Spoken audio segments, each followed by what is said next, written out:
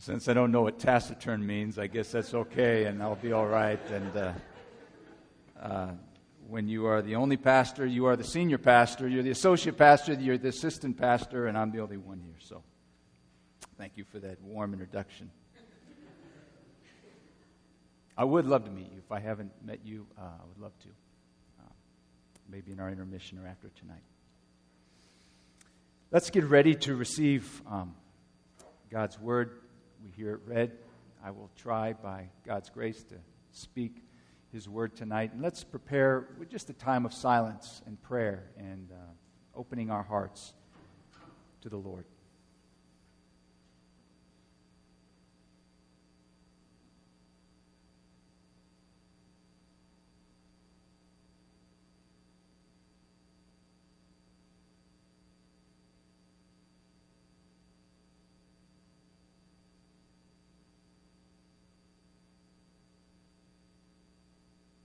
Amen.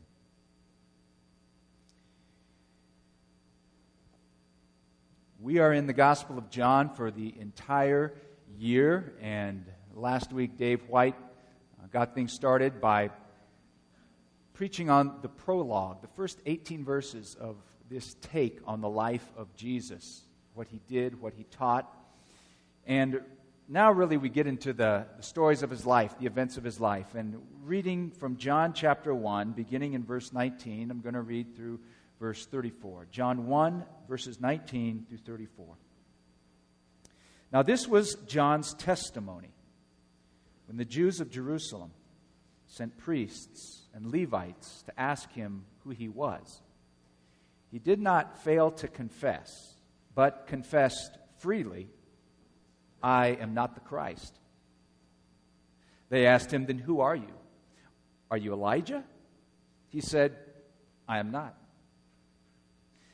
"Are you the prophet?" He answered, "No." Finally they said, "Who are you? Give us an answer to take back to those who sent us. What do you say about yourself?" John replied in the words of Isaiah the prophet, "I am the voice of one calling in the desert, make straight the way for the Lord." Now some Pharisees who had been sent questioned him. "Why then do you baptize, if you are not the Christ, nor Elijah, nor the prophet?" "I baptize with water," John replied. "But among you stands one you do not know. He is the one who comes after me, the thongs of whose sandals I am not worthy to untie." This all happened at Bethany on the other side of the Jordan, where John was baptizing.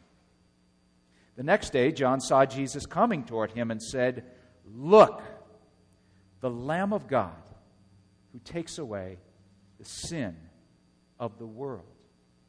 This is the one I meant when I said, 'A man who comes after me has surpassed me because he was before me.' I myself did not know him, but the reason I came baptizing with water was that he might be revealed to Israel." Then John gave this testimony. "I saw the Spirit come down from heaven as a dove and remain on him. I would not have known him, except that the one who sent me to baptize with water told me, 'The man on whom you see the Spirit come down and remain is he who will baptize with the Holy Spirit.' I have seen and I testify that this is the Son of God."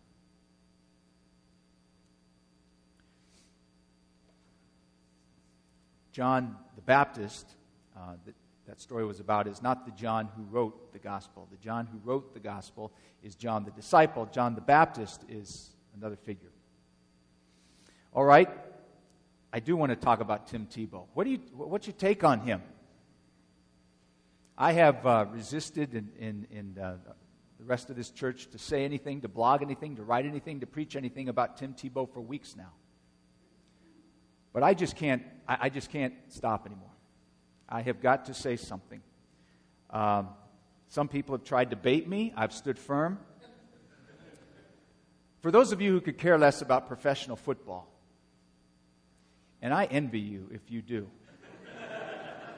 just the lack of frustration and personal pain that you experience. But if you don't know, Tim Tebow is a star football player for the Denver Broncos football team.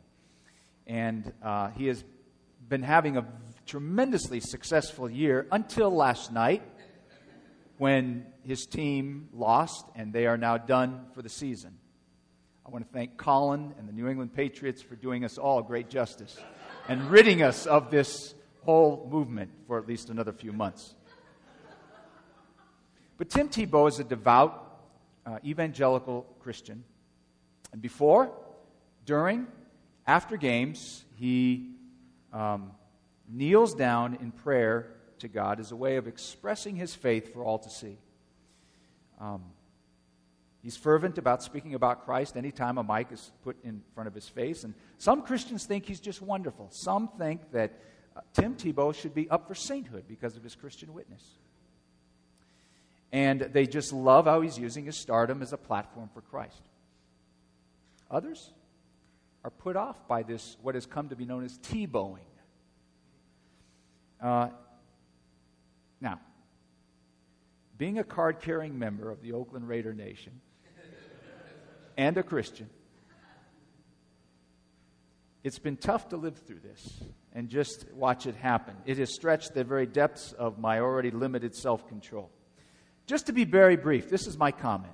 If other athletes can kind of grandstand in a kind of a brash, arrogant, self-aggrandizing way, and sometimes in quite some colorless ways, then why can't Tim Tebow express his faith in this way?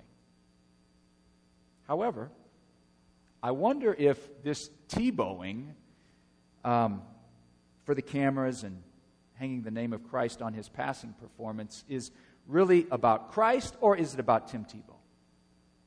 And honestly, I don't know. And I can't make that call. And you know what? I don't really care. I've got other things to think about. You've got other things to think about. But whether right or wrong, Tim Tebow, he's trying to be a witness for Christ. And each week, he, in essence, is giving his testimony to who Christ is in his life. Testimonies are big in certain Christian circles, particularly in more evangelical circles. You hear testimonies a lot.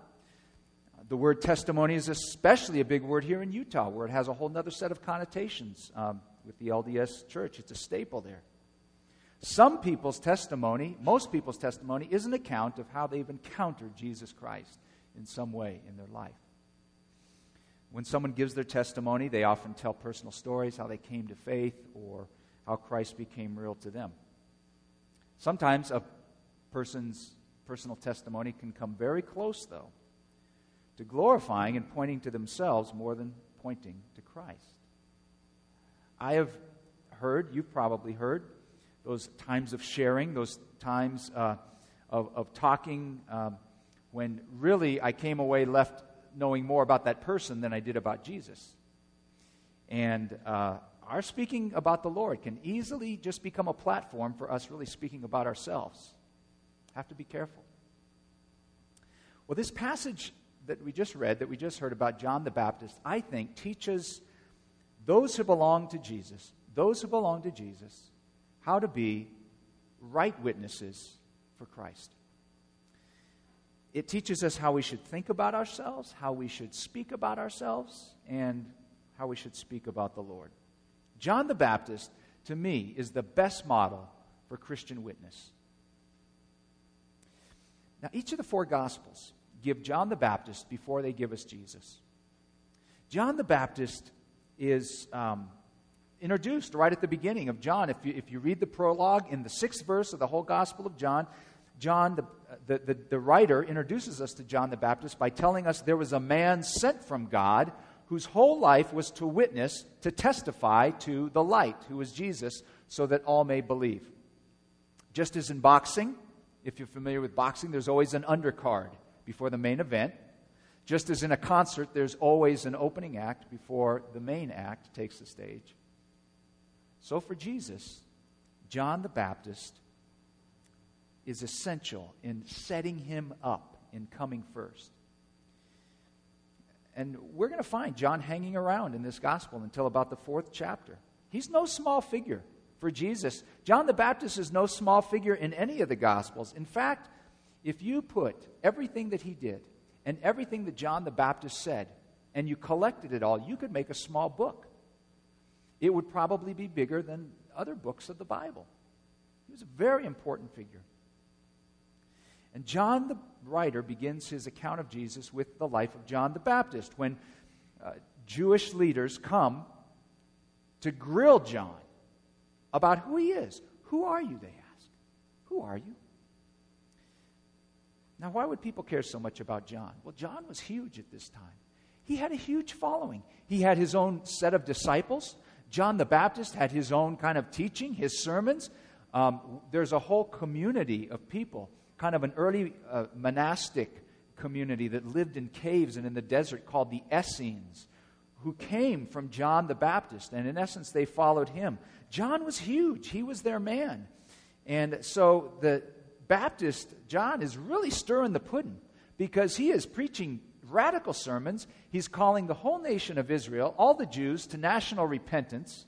After all, they're the chosen people of God. Why do they need to repent? He is telling people, you need to do a major change in your life. As a matter of fact, you need to confess your sins. You need to cleanse yourself by going through the ritual of baptism. Who does John think he is? And so they want to know, who are you? And John gives his testimony. It says it 3 or 4 times there. He gives his witness. Now, testimony and witness are legal words. Those are words that we hear in courts where there are prosecutors and defendants and accusations and evidence and judgments. And in one sense, John's gospel is Jesus being put on trial by the world. Throughout John, Jesus is put on trial. People will ask. He will talk about who he is, where he came from, what he stands for, and if he's the real deal. And words like testimony, words like judgment, words like truth, words like believe come up again and again and again in John's gospel.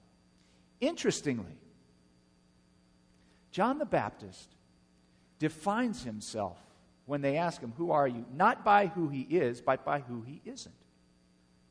As a matter of fact, in those verses, John gives 3 statements of who he is not. 3 I am not statements. And he gives 3 I am this statements.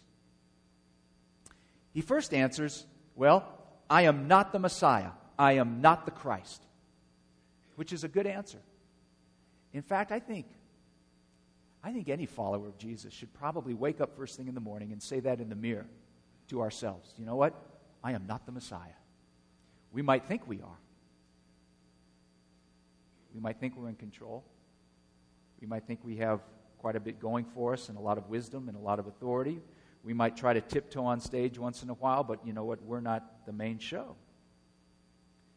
John answered this way because a lot of attention was being given to him because so many people were following him, and it was maybe leading people to think, well, maybe he's the Messiah that is to come. He denied it. So they asked, well, then are you Elijah? Why Elijah? Because in the last book of the Old Testament, Malachi, the Lord says, before my great day, when I come, I'm going to send Elijah again before you. As a matter of fact, the Jews, when they have every year the Passover meal, Jewish people still leave an empty place setting and chair at the table for Elijah, as they still expect him to come to be the forerunner for the Messiah.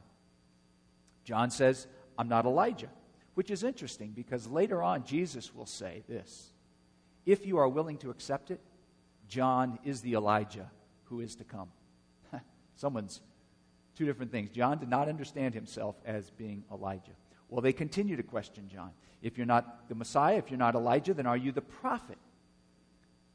In Deuteronomy, Moses said a day would come when the Lord would send a prophet who would speak, just like Moses, who would speak the very words of God. His mouth would have the very words of the Lord in it, the prophet. Are you the prophet, John? No, I'm not. 3 statements about who he is not. And I think there's some wisdom in that. Because sometimes one of the best ways to know who we are is to know who we're not. It's foolish to boast. It's foolish to overestimate ourselves, to tell somebody or people to pretend to be what we aren't, someone we aren't. Can't lie about who we are. Can't lie about what we're like. And John was clear on that. He says, I know who I'm not. That's a gift if you know who you're not. My brother-in-law, Dave, lives down in beautiful Manhattan Beach, California. It's a beautiful area if you've ever been down there. And he does well.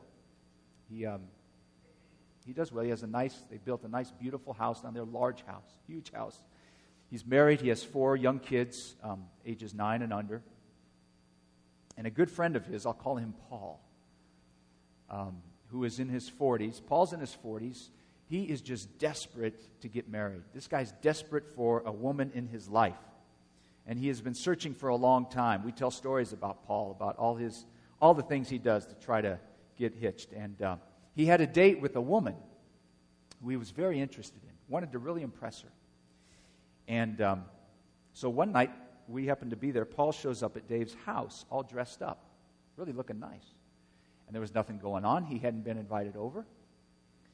And Paul came in and he said to Dave, he said that he had told his date to meet him that night at Dave's house and to pick him up there so that she would think that's where he lived.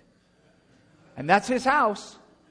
And she would get the impression, Paul does really well. And by the way, would you keep the kids in the basement when she comes over? Well, that's not who he was. He was lying to this woman. He was putting on a front. Couldn't say, this is who I'm not. Churches sometimes do the same things. Sometimes churches, we think, churches are places where we're supposed to be nice. Now, churches, certainly love and kindness and compassion are things we're supposed to do, but nowhere do you read in the Bible that the word nice doesn't even show up. Sometimes, if churches are going to be truth-telling communities, we've got to be not nice. John wasn't always nice in the things he said. Jesus wasn't always nice in the things he said. The church doesn't exist to be liked or to be approved of at all costs. We exist for the Messiah, who has placed a call on us with his cross and his resurrection. Can't lie about who we are. Can't lie about who God is or the life that he calls us to. And sometimes you have to talk about things like sin and death and the need for forgiveness. G.K. Chesterton said, a man who has faith must be prepared to not only be a martyr, but to be a fool. And by the way, that applied to John the Baptist. He was both of those things. He was a martyr, and many people saw him as a fool. We can't lie about who we are. Let's be clear about who we're not. Let's know our limitations. It will help us to be clear then about who indeed we are. They still don't have a satisfactory answer from John because all he's saying is who he is not. They need to go back to headquarters with an answer. So finally they say to John, tell us who you are. And he gives them 3 statements now about who he is. He says, first, I am the voice of one crying in the desert, as Isaiah said, make straight the way of the Lord. Isaiah's sermons were all about preparing the way for the Messiah. John says, I am that person. Second, he says, I am one who baptizes with water. To be baptized with water was only done to Gentiles, non-Jewish people who were considered unclean, if they wanted to convert to Judaism. The fact that John came and said even Jews need to be baptized was just like an insult, a slap in the face. Again, he wasn't particularly being nice. He was just telling the truth. And he says, I am the one who comes baptizing with water. And third, he says, and this is the statement that gets me. He says, I am unworthy to stoop down and untie the thong of the Messiah's sandals. That's who I am. Now, he says, I am not worthy. You say, Phil, that's a 4th I am not statement. Well, I changed it to say, I am unworthy. That way I can have 3 I am not statements and 3 I am statements. So that's why I did that. And by the way, for those of you who are 40 or younger, a thong used to mean something different than what it means to you. And talk to somebody over 40 at intermission, and they'll explain that to you. I am not worthy to tie his sandals for him. I am not worthy to tie his sandals for him. By the way, that's a statement that all four Gospels attribute to John. It is consistent in his preaching and clearly something that everybody always remembered John said again and again and again. I am not worthy to even touch the sandals of this man. It is a statement of humility. It is a statement of feeling totally inadequate, totally wrecked, totally unable before Christ. And it's a statement that I think any authentic Christian needs to be able to make. We are not worthy to preach his word. We are not worthy to sing to him. We are not worthy to take his name upon our lips. We're not worthy to teach. We're not worthy to serve. We're not worthy to do anything for him. But it is those who are overwhelmed with Christ who are undergirded by him. It is those who sense their unworthiness who are exactly the ones he considers worthy. I hope you have a very high view of the Lord Jesus Christ. Well, the next day, John sees Jesus coming, and he points to him, and he says, there he is. Look. He says to everybody, look, and he points, the Lamb of God who takes away the sin of the world. I want to tell you about that statement, because literally in that statement, there are 5 definite articles in there. Literally, it reads like this. John said, look, the Lamb of the God, the one who takes away the sin of the world. John does not say Jesus is just one lamb among many, from one of many gods, sent as one of a number of liberators from only some of the sin for only part of the world. John's testimony is the. He is the only one. By the way, takes away. Literally, that should better read, is taking away. Jesus takes away, is taking away our sin, the sin of the world. He clears away all that hides us from the face of God. Just like the winds come in and blow away the gunk and the brown air and that stuff in our inversions, so Jesus comes and clears away everything that can stand between us and God and the face of God. And that's our relief. It's a relief to me that I can face God and that God can look at me and that I no longer have anything between me and God because Jesus takes that away. He is the Lamb of God who takes away the sin of the world. We live in this relief. We are to witness to that relief. That's part of our witness. That's part of our testimony. Paul writes this in 2 Corinthians. He says, our witness is that God was reconciling the world to himself in Christ, not counting people's sins against them. And he has committed to us the message of reconciliation. We are therefore Christ's ambassadors, as though God were making his appeal through us. That's our message. We don't care whether this particular church is true or not. I could care less. I don't care whether you think I'm a good pastor or a bad pastor, a good preacher or a bad preacher. That's not the point. Our witness is Christ and who he is and what he's done. He's the issue. And John says, my testimony is that this is the Son of God. Not who I am, not what I've done, but this is the Son of God. And that's what those who are serious about Christ keep doing. We just keep pointing to the Lamb. We may not always do it well. We don't have to do it perfectly, but we keep pointing to him. And I think it takes great courage and guts to do that sometimes.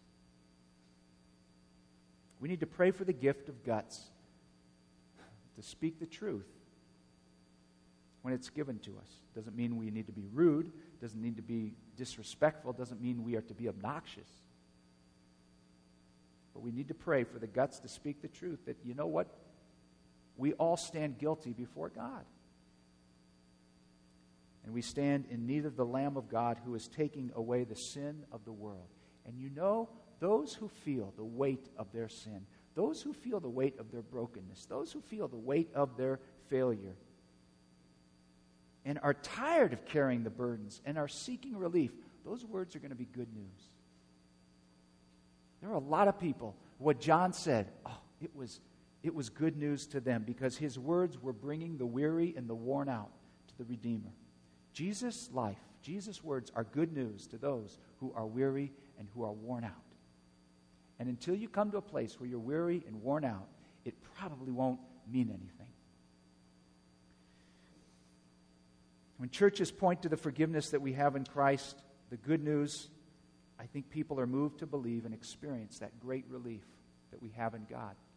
You know, every time we share in the Lord's Supper together, the bread and the cup, we remember that, we claim that.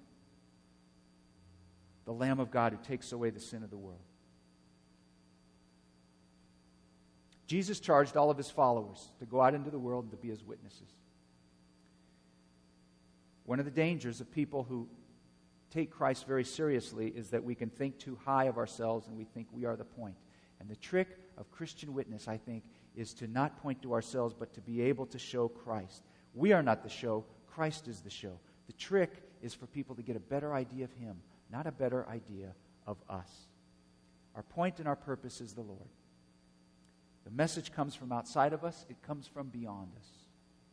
We are all, I think, to be John the Baptists, pointing away from ourselves, pointing to the Lamb of God, the Son of God, who is Jesus Christ, pointing to all that he has done, pointing to all that he gives, pointing to all that he offers us, and to everybody else in this world. Let's pray.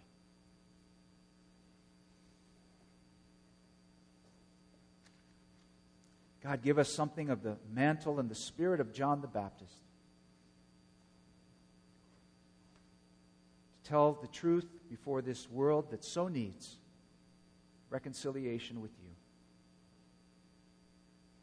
We pray that we would be people who give a testimony and a witness, not about ourselves, but about the glorious Lord Jesus Christ. Amen.